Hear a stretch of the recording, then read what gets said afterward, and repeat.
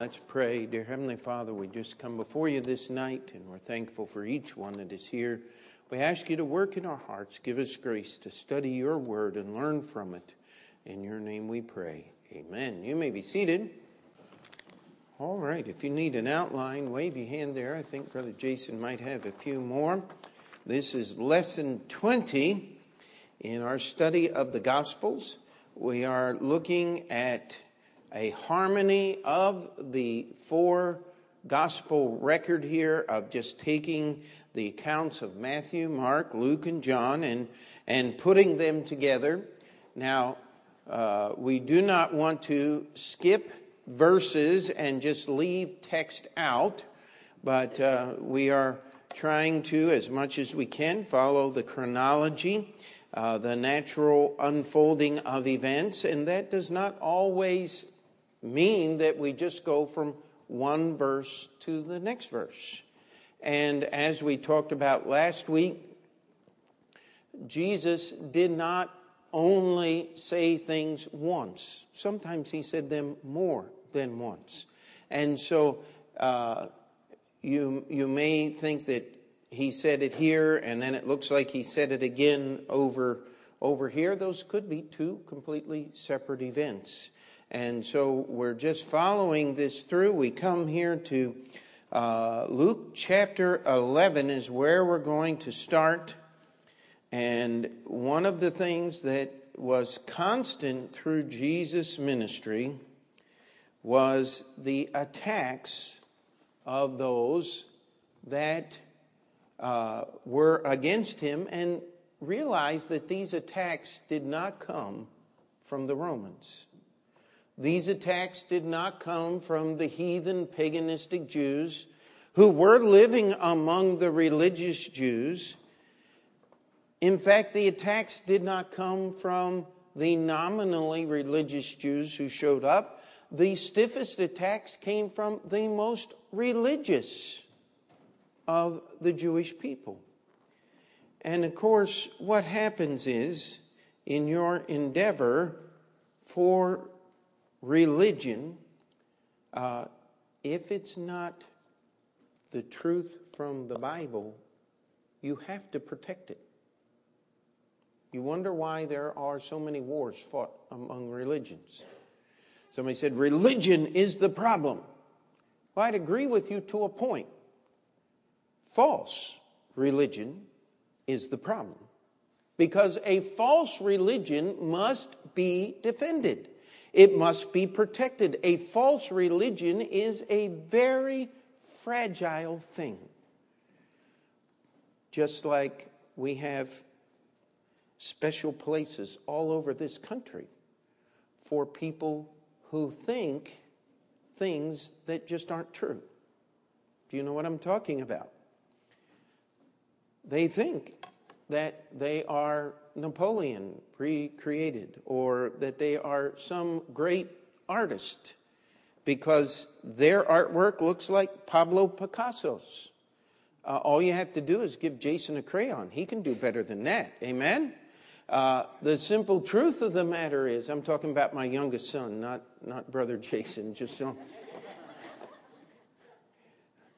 I think everybody understood that, right? I want to be careful here. Just give my, how old are you, Jason? You're this many, right? 3-year-old son, and they call it art. No, it's protection for minds that don't think properly. And why do you think armies have to defend communism? They build high walls, not to keep people out, but to keep people in. We in America are trying to build a wall to keep illegal immigration out. Do you see the difference? You see, true religion does not need to be protected. That's why it was one of the most destructive forces behind the Iron Curtain. Because if Jesus makes you free, the gulag can't take your freedom away. And so what Jesus is doing here is he is going to be, has been, and will be continually attacked. And as you notice the attack methods, there is nothing too ridiculous to say. I mean, happens in the American political scene all the time, does it not?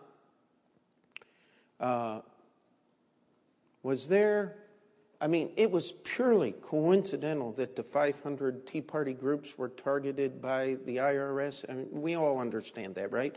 Nobody did anything intentional, and there was no desire upon anybody's part to single anybody out.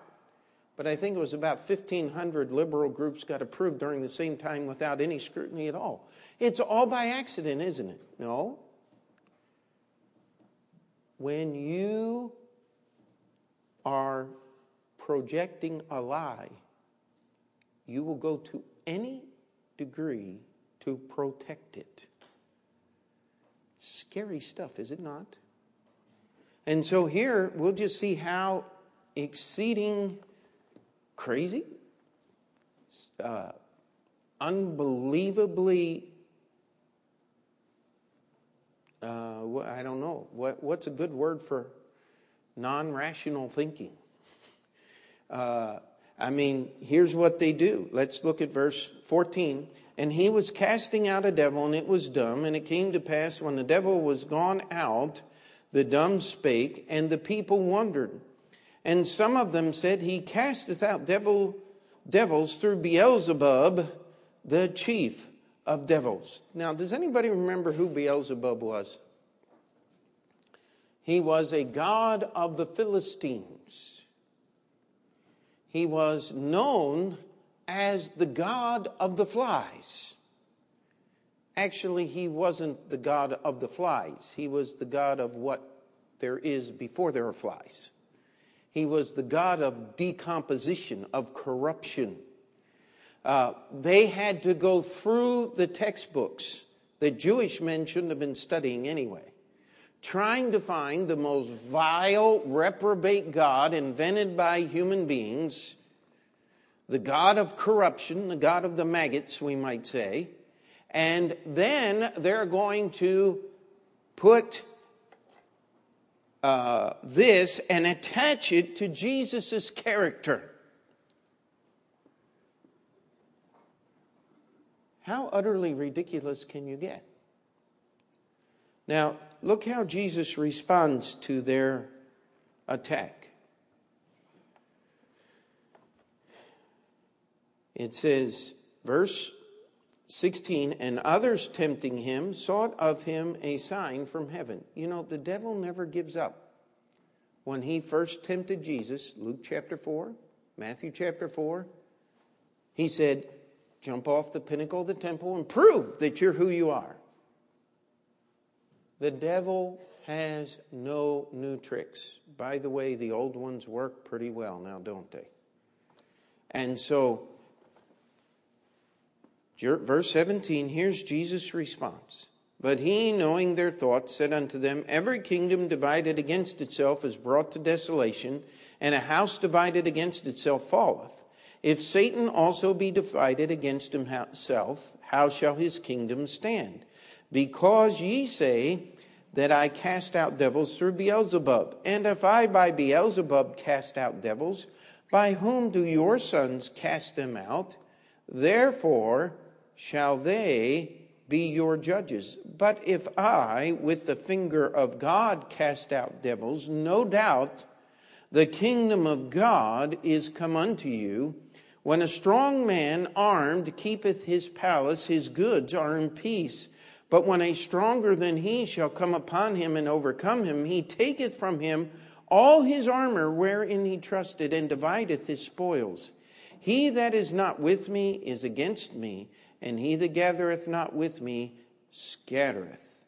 When the unclean spirit is gone out of a man, he walketh through dry places seeking rest, and findeth none. He saith, I will return unto my house whence I came out.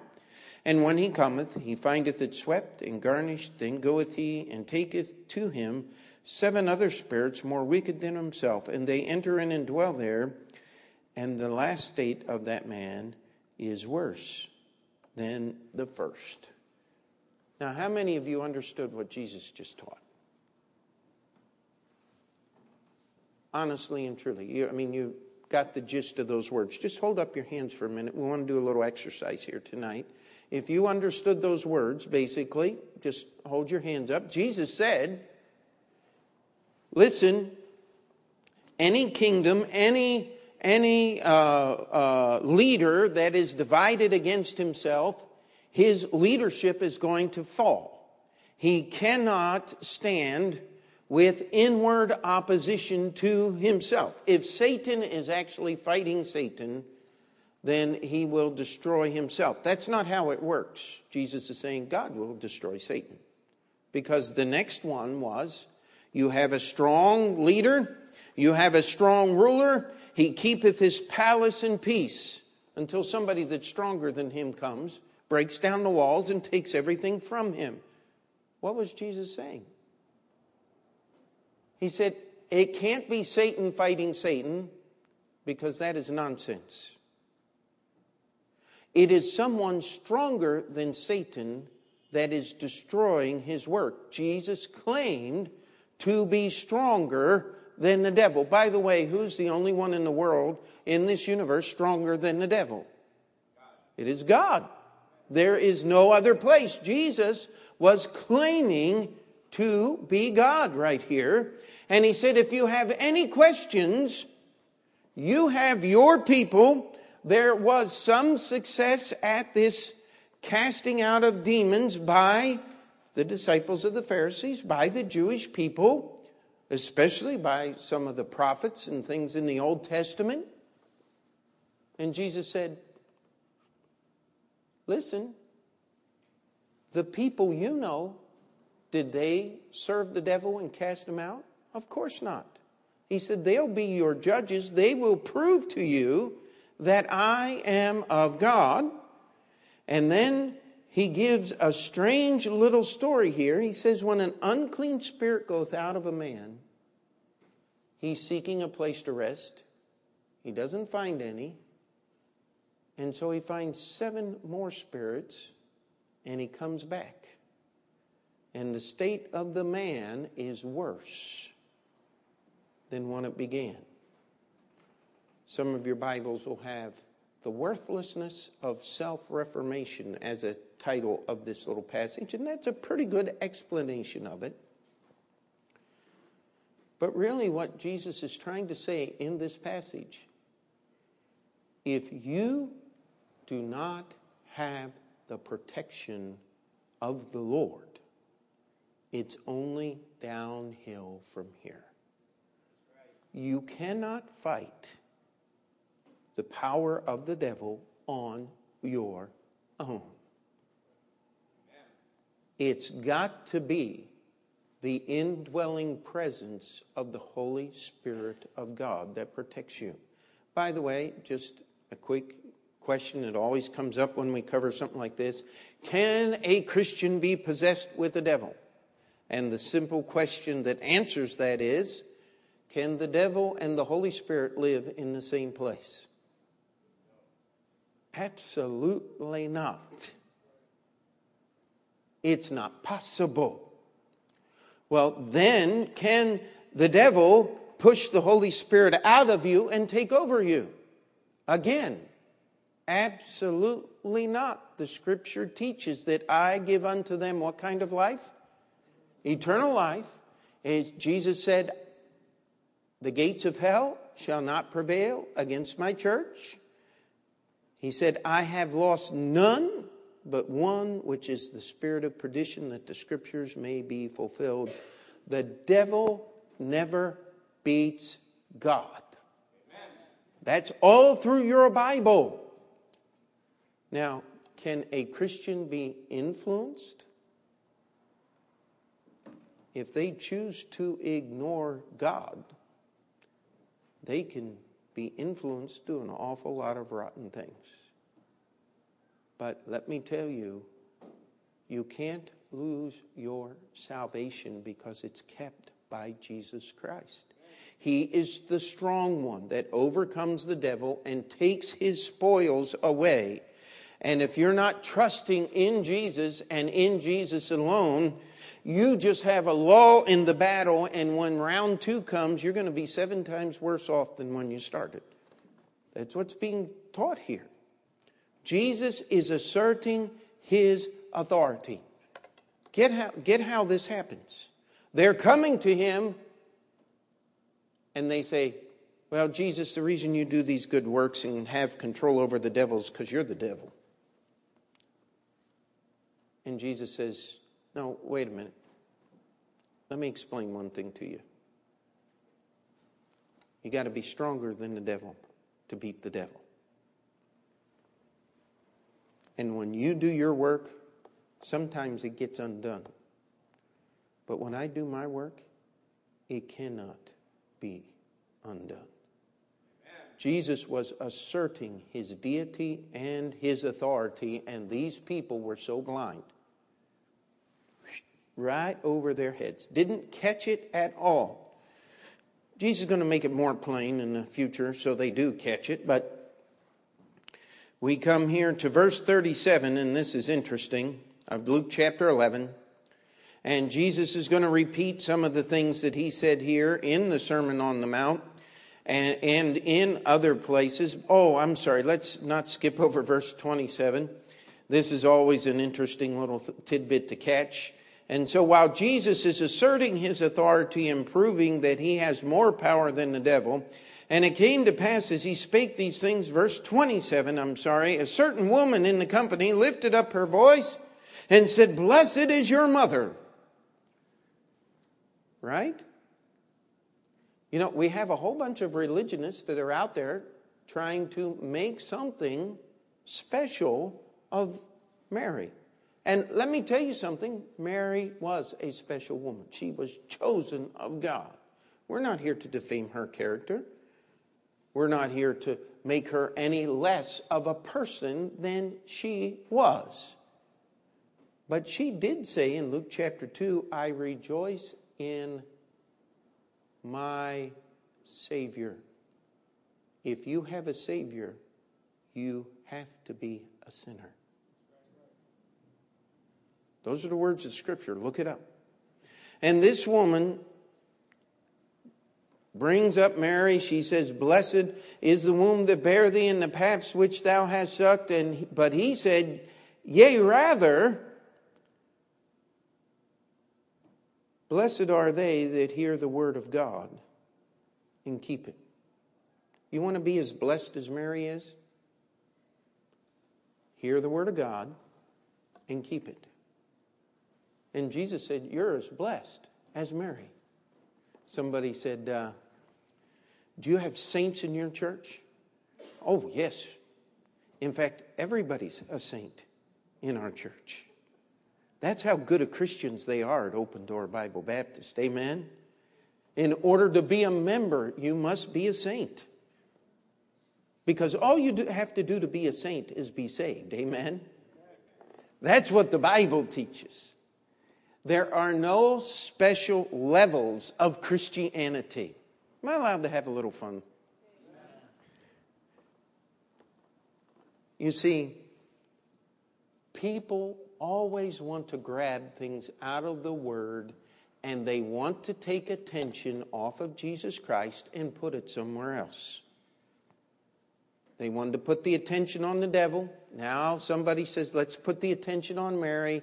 And Jesus just patiently, I don't understand the patience of the Lord, but I'm sure glad he had it. How about you? He said, no, I'm the one stronger than the devil. Excuse me, Mary was a very special person. Yes, we understand that. But if you want to be as blessed as Mary is, hear my words and keep them. You see, the attention is always on Jesus. Amen? That was the purpose of him being here. And so the people now gather here and Jesus begins to address them as a society. Look at verse 29. And when the people were gathered thick together, he began to say, this is an evil generation. Was Jesus leaving anybody out? It almost sounds like Paul when he wrote Romans chapter 3. There is none righteous, no, not one. For all have sinned and come short of the glory of God. This is an evil generation, They seek a sign,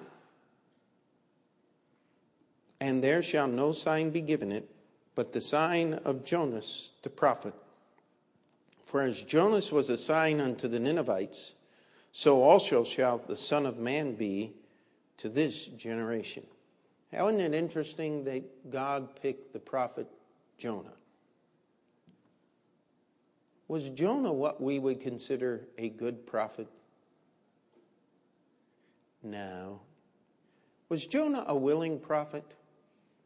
No. Did Jonah have a good attitude? No. I mean, Jonah was a pretty pitiful example of a prophet. But can you imagine what Jonah looked like when he showed up in Nineveh? How many of you know what would happen to a person who was inside the stomach being assaulted with digestive juices for 3 days and 3 nights?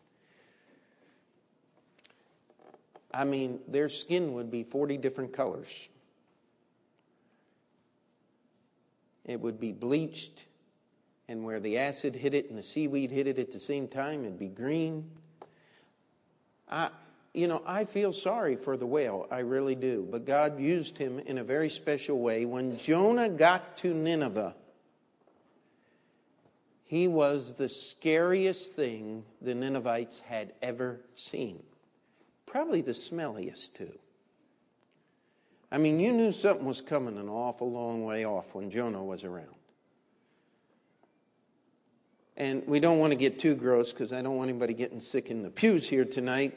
But that's what happened to Jonah. He was regurgitated on the shore. And Jesus said, listen, Jonah was a sign. I'm going to be a sign. I'm going to scare the living daylights out of you. Roman soldiers. Oh, I love that. They played like dead men. Amen. In fact, when Stephen saw the resurrected Lord, what did the Pharisees and the religious leaders do? They ran upon Stephen and gnashed on him with their teeth. They were insane in their rage against the resurrected Christ. Jesus said, you're an evil generation. You seek a sign. You know, we have lots of people out there seeking signs. Why? Wait a minute. What's the context? They wanted to put the attention on Beelzebub, the devil. They wanted to put the attention on Mary. Now they're going to do something much more subtle. They're going to take their attention off of Jesus Christ and put it on some type of attending phenomena. And we have entire denominations who are built on attendant phenomena. The founder of the modern-day charismatic movement was an evangelist, a revivalist named Charles Finney, who lived in the early 1800s. And people have written books on all of the attendant phenomena that went with Finney's meetings. And we have some people today that are just wrapped up in phenomena. Can I challenge you? Get wrapped up in Jesus, and the phenomena won't matter anymore. Get wrapped up in Jesus. Jesus said the queen of the south, the Ninevites were going to judge them. The queen of Sheba was going to judge them. The men of Nineveh are going to rise up. And again, how does he do that? He said, a greater than Solomon was here. Now, how could Jesus claim this claim here? Did he bring financial prosperity to Israel as Solomon did? Had he built the temple like Solomon had built? I mean, the temple that was standing there was a magnificent thing, but honestly, it wouldn't even have held a thimble to the temple that Solomon built. Solomon's temple was inlaid and overlaid with gold. Do you realize what that means? It sat on top of a mountain. I wish I knew someone who could do the mathematics to see how far away you could see the gleam of the reflection of the sun off the gold of Solomon's temple. That would be an incredible thing. I'll guarantee it wasn't a mile or 5 miles.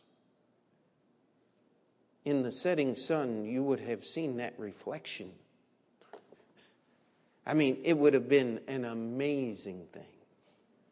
This entire city of Jerusalem would have been illuminated with the reflection of the sun off the gold of the temple. I mean, we get excited when we talk about the streets of gold and the pearly gates. But the temple was paved with gold. It was an amazing place. And Solomon's temple actually was filled on more than one occasion with the Shekinah glory of God. Can you imagine this? And Jesus claims to be greater than Solomon. Was Jesus making a mistake? Was he using hyperbole here? I mean, come on, let's have a joke. Jesus is greater than Solomon because he is God. Amen? But I wanted to go through that little bit so you could think of what was going through the minds of these people to whom Jesus was talking.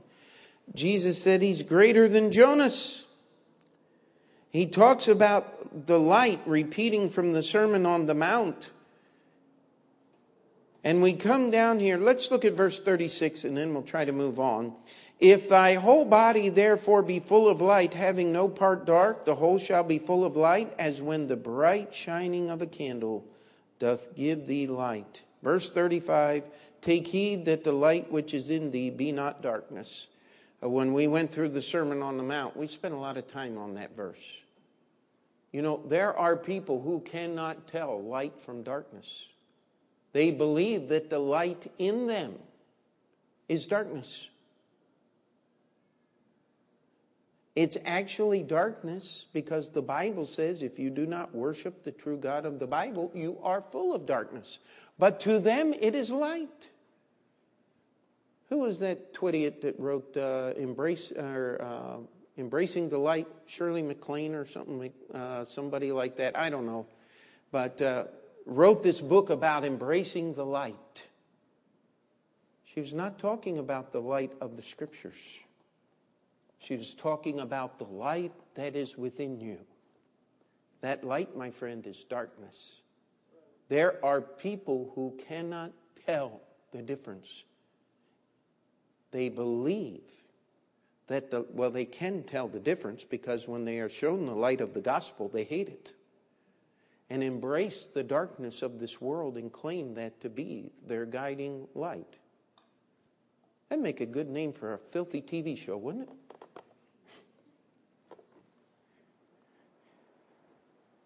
Do you think that's what Jesus was talking about? How many, don't tell me if you watched The Guiding Light. You have to be at least a certain age to have watched that show. And are they still rerunning that thing?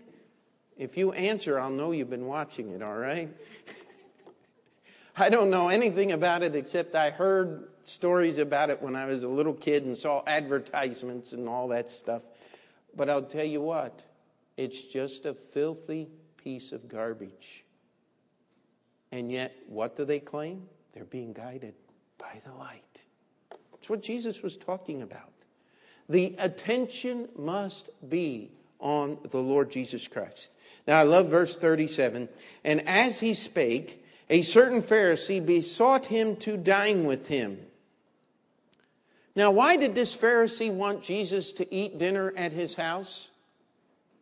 So he could have a better chance to catch Jesus and accuse him of things that were unbiblical.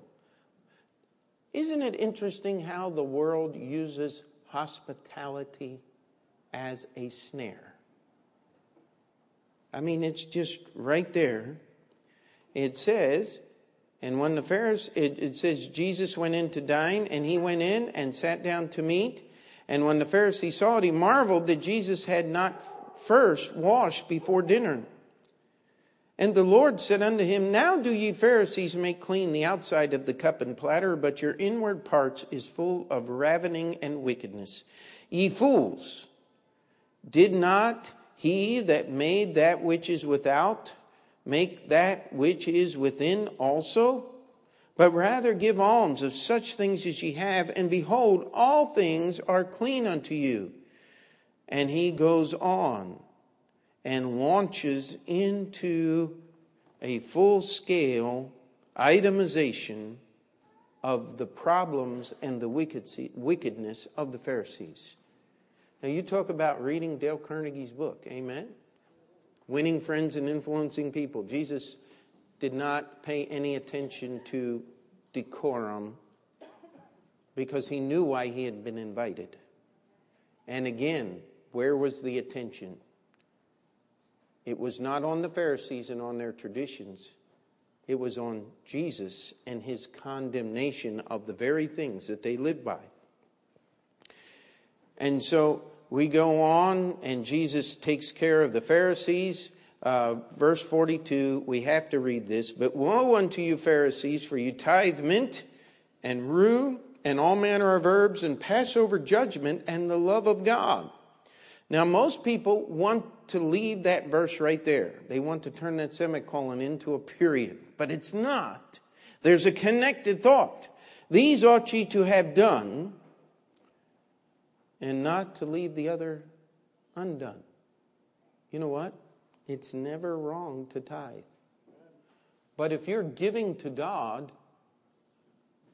thinking that your righteousness is measured by your giving, guess what? God doesn't accept it. Because if you don't love God, and by the way, if you love God, what do? You keep his commandments. I don't care how warm and ushy-gushy you feel inside. If you're not obeying God, if you're not in the struggle to be obedient to God's word, you don't love him. If you can live a life in opposition to the things of the words of this book, you do not love God. You say, but I know how I feel. Well, let me tell you, there's an awful lot of people that have felt awful good about really rotten things. I don't think we need to go into detail there, but I mean, history is full of people who felt good about evil. Then he starts to work on the lawyers. Then, verse 45, then answered one of the lawyers and said unto him, Master, thus saying, thou reproachest us also.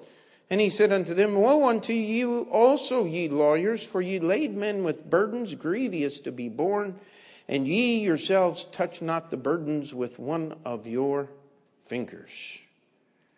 And we come down here, Jesus sums it all up.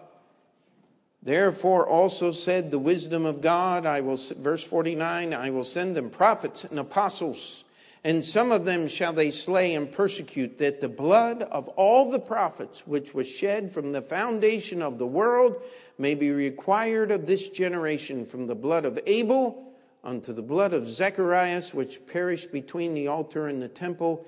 Verily I say unto you, it shall be required of this generation. Now look at verse 53. And as he said these things unto them, the scribes and the Pharisees began to urge him vehemently and to provoke him to speak of many things, laying wait for him, seeking to catch something out of his mouth, that they might accuse him. Now, imagine this. Jesus is teaching and healing. And this chief Pharisee, this important man, comes up, this religious leader respected by all, and says, Master, I want you to eat at my house. And so Jesus goes over to eat.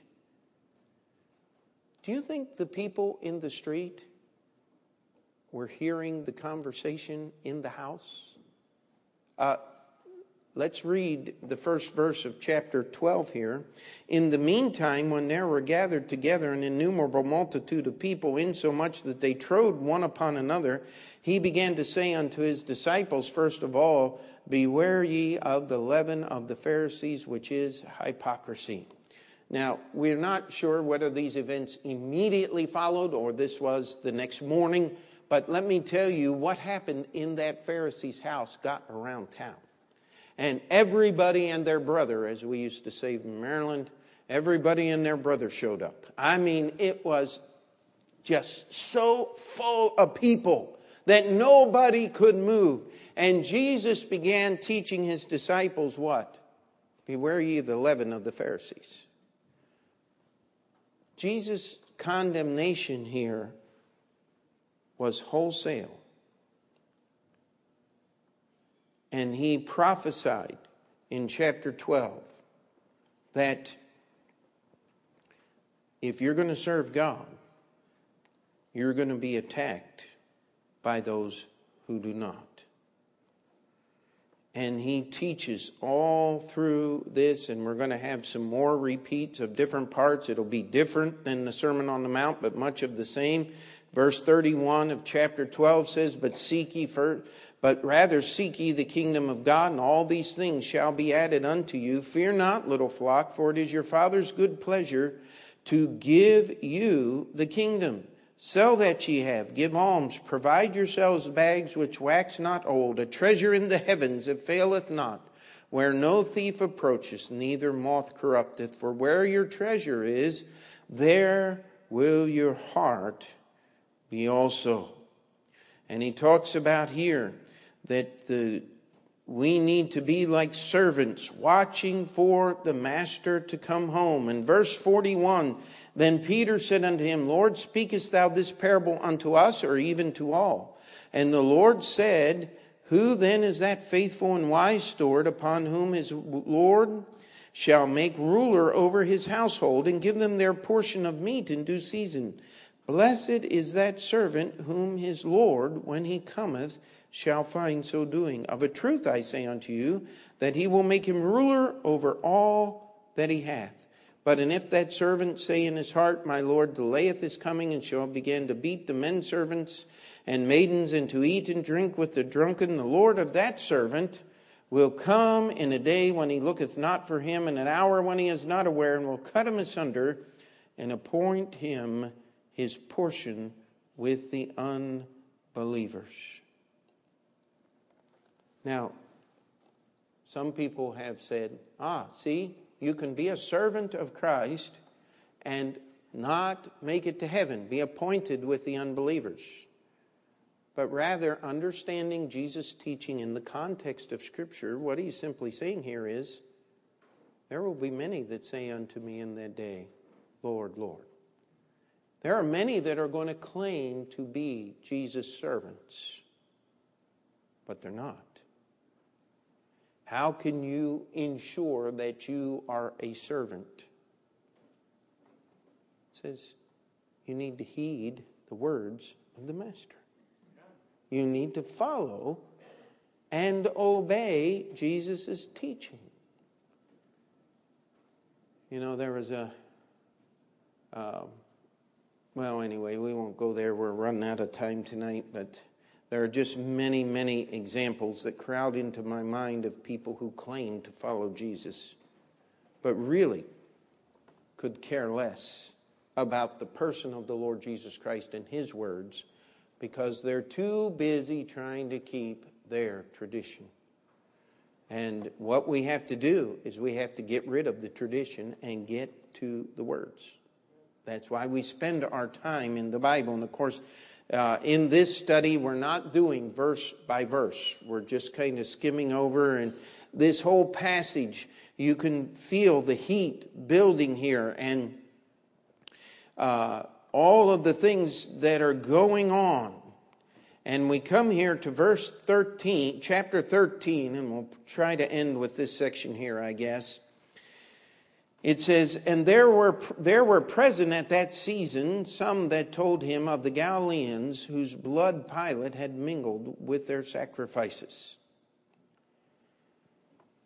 Now, why would they tell Jesus this story? Apparently, a group of Galileans had gone down to Jerusalem to worship at the temple. They had offended in some way. They had done something that caught Pilate's attention. And he said, you've come down to sacrifice. Well, guess what? We'll just sacrifice you along with the animal. That didn't bother Pilate at all. He was used to killing Jews. He loved it. Well, maybe he didn't love it, but he sure did it a lot. It meant nothing to Pilate. But why were they telling Jesus this story? Where was Jesus reported to be from? Galilee. They were kind of telling him, Jesus, you better be careful because Pilate's going to kill you. You better be careful what you say because there's somebody bigger than you. His name is Pilate. He can put you to death. Do you understand this? Again, always taking the attention off Jesus and putting it somewhere else. Did Pilate have more authority than Jesus? Absolutely not. In fact, when Jesus stood before Pilate, Pilate said, don't you know that I can release you? Jesus said, he that delivered me to you has the greater sin. You see, Jesus said, my kingdom's not of this world. If it were, we'd fight. But there's nothing here worth fighting for. Besides, I've got a job to do. Amen? He had to obey the Father. So Jesus, again, takes their directional change here. And Jesus answering said unto them, suppose ye that these Galileans were sinners above all Galileans because they suffered such things? I tell you, nay. No, they weren't. But except ye repent, ye shall all likewise perish. Jesus said, those Galileans that Pilate did that to, they're no worse sinners than you are. In fact, if you don't repent, you're going to be destroyed. And what happened? It wasn't Pilate. It was a man named Titus outside the city walls of Jerusalem. Just about 35, 36 years later. And he sent word in, if you'll surrender, I'll save the city. And they said, we're too busy arguing about doctrine. We don't have time to talk to you. And Titus sent the armies in, and the city was laid even with the ground. Razed to the ground, every living soul. The few that escaped to Masada were hunted down and eventually chose suicide rather than to face the torture and the slavery of the Romans. But the end of the story was the Romans got them all.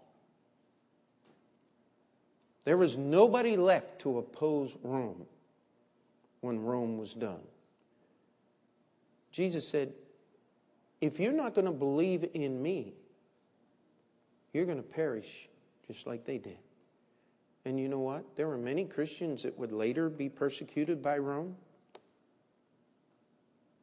But their stories are still alive. And their history is still alive because they were members of a church. Just like this one right here. Accepting time and culture. Amen? They held the same book that you hold. Jesus said, of those 18 upon whom the tower in Siloam fell and slew them, think ye that they were sinners above all men that dwelt at Jerusalem? Somebody's trying to figure out what this tower in Siloam was, and we don't know. Apparently there's a part of the city had a tower. This was something that everybody knew about to whom Jesus was addressing, But we don't have a lot of information on this. And Jesus said, do you think these people that were killed in this tower collapse were greater sinners? He said, no, I'm telling you, but except ye repent, ye shall all likewise perish. And then Jesus gives a parable.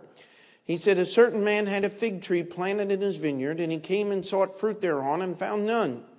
Then said he unto the dresser of the vineyard, behold, these 3 years I come seeking fruit on this fig tree, and find none. Cut it down. Why cumbereth it the ground? And he answering said unto him, Lord, let it alone this year also, till I shall dig about it and dung it.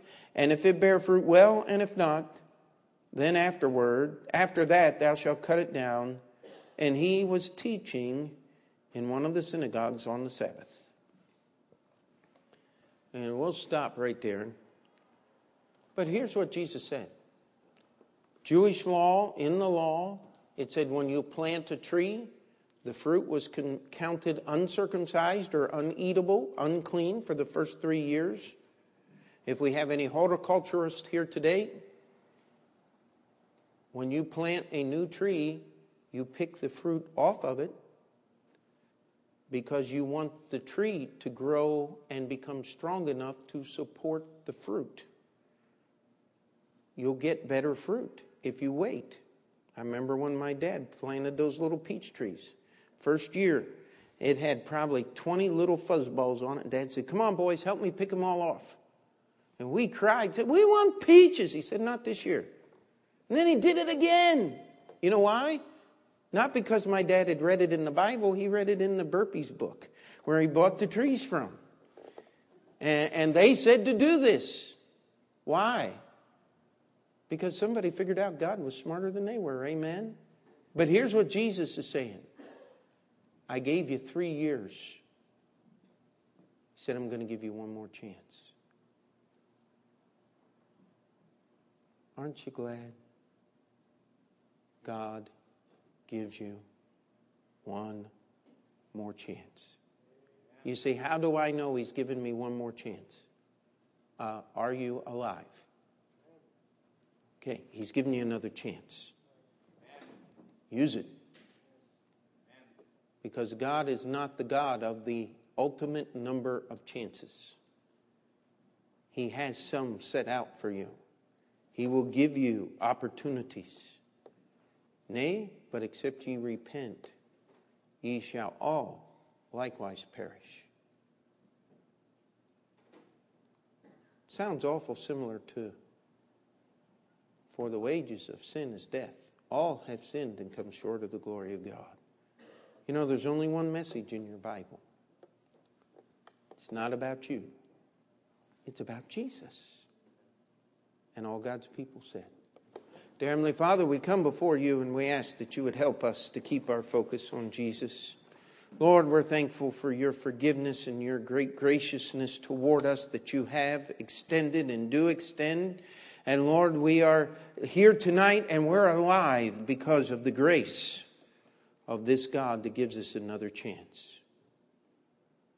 Lord, let us not allow anything or anyone or any idea to take our attention off of Jesus. Lord, keep us close, that we may love thee and serve thee according to your words as are recorded in your Bible. Let us live for you. In Jesus' name we pray. And before we finish that prayer, before we say amen, just want to give you an opportunity to add some of those prayers of your own. We'll have the piano play, and if you need to slip out and spend some time at an altar, the altar is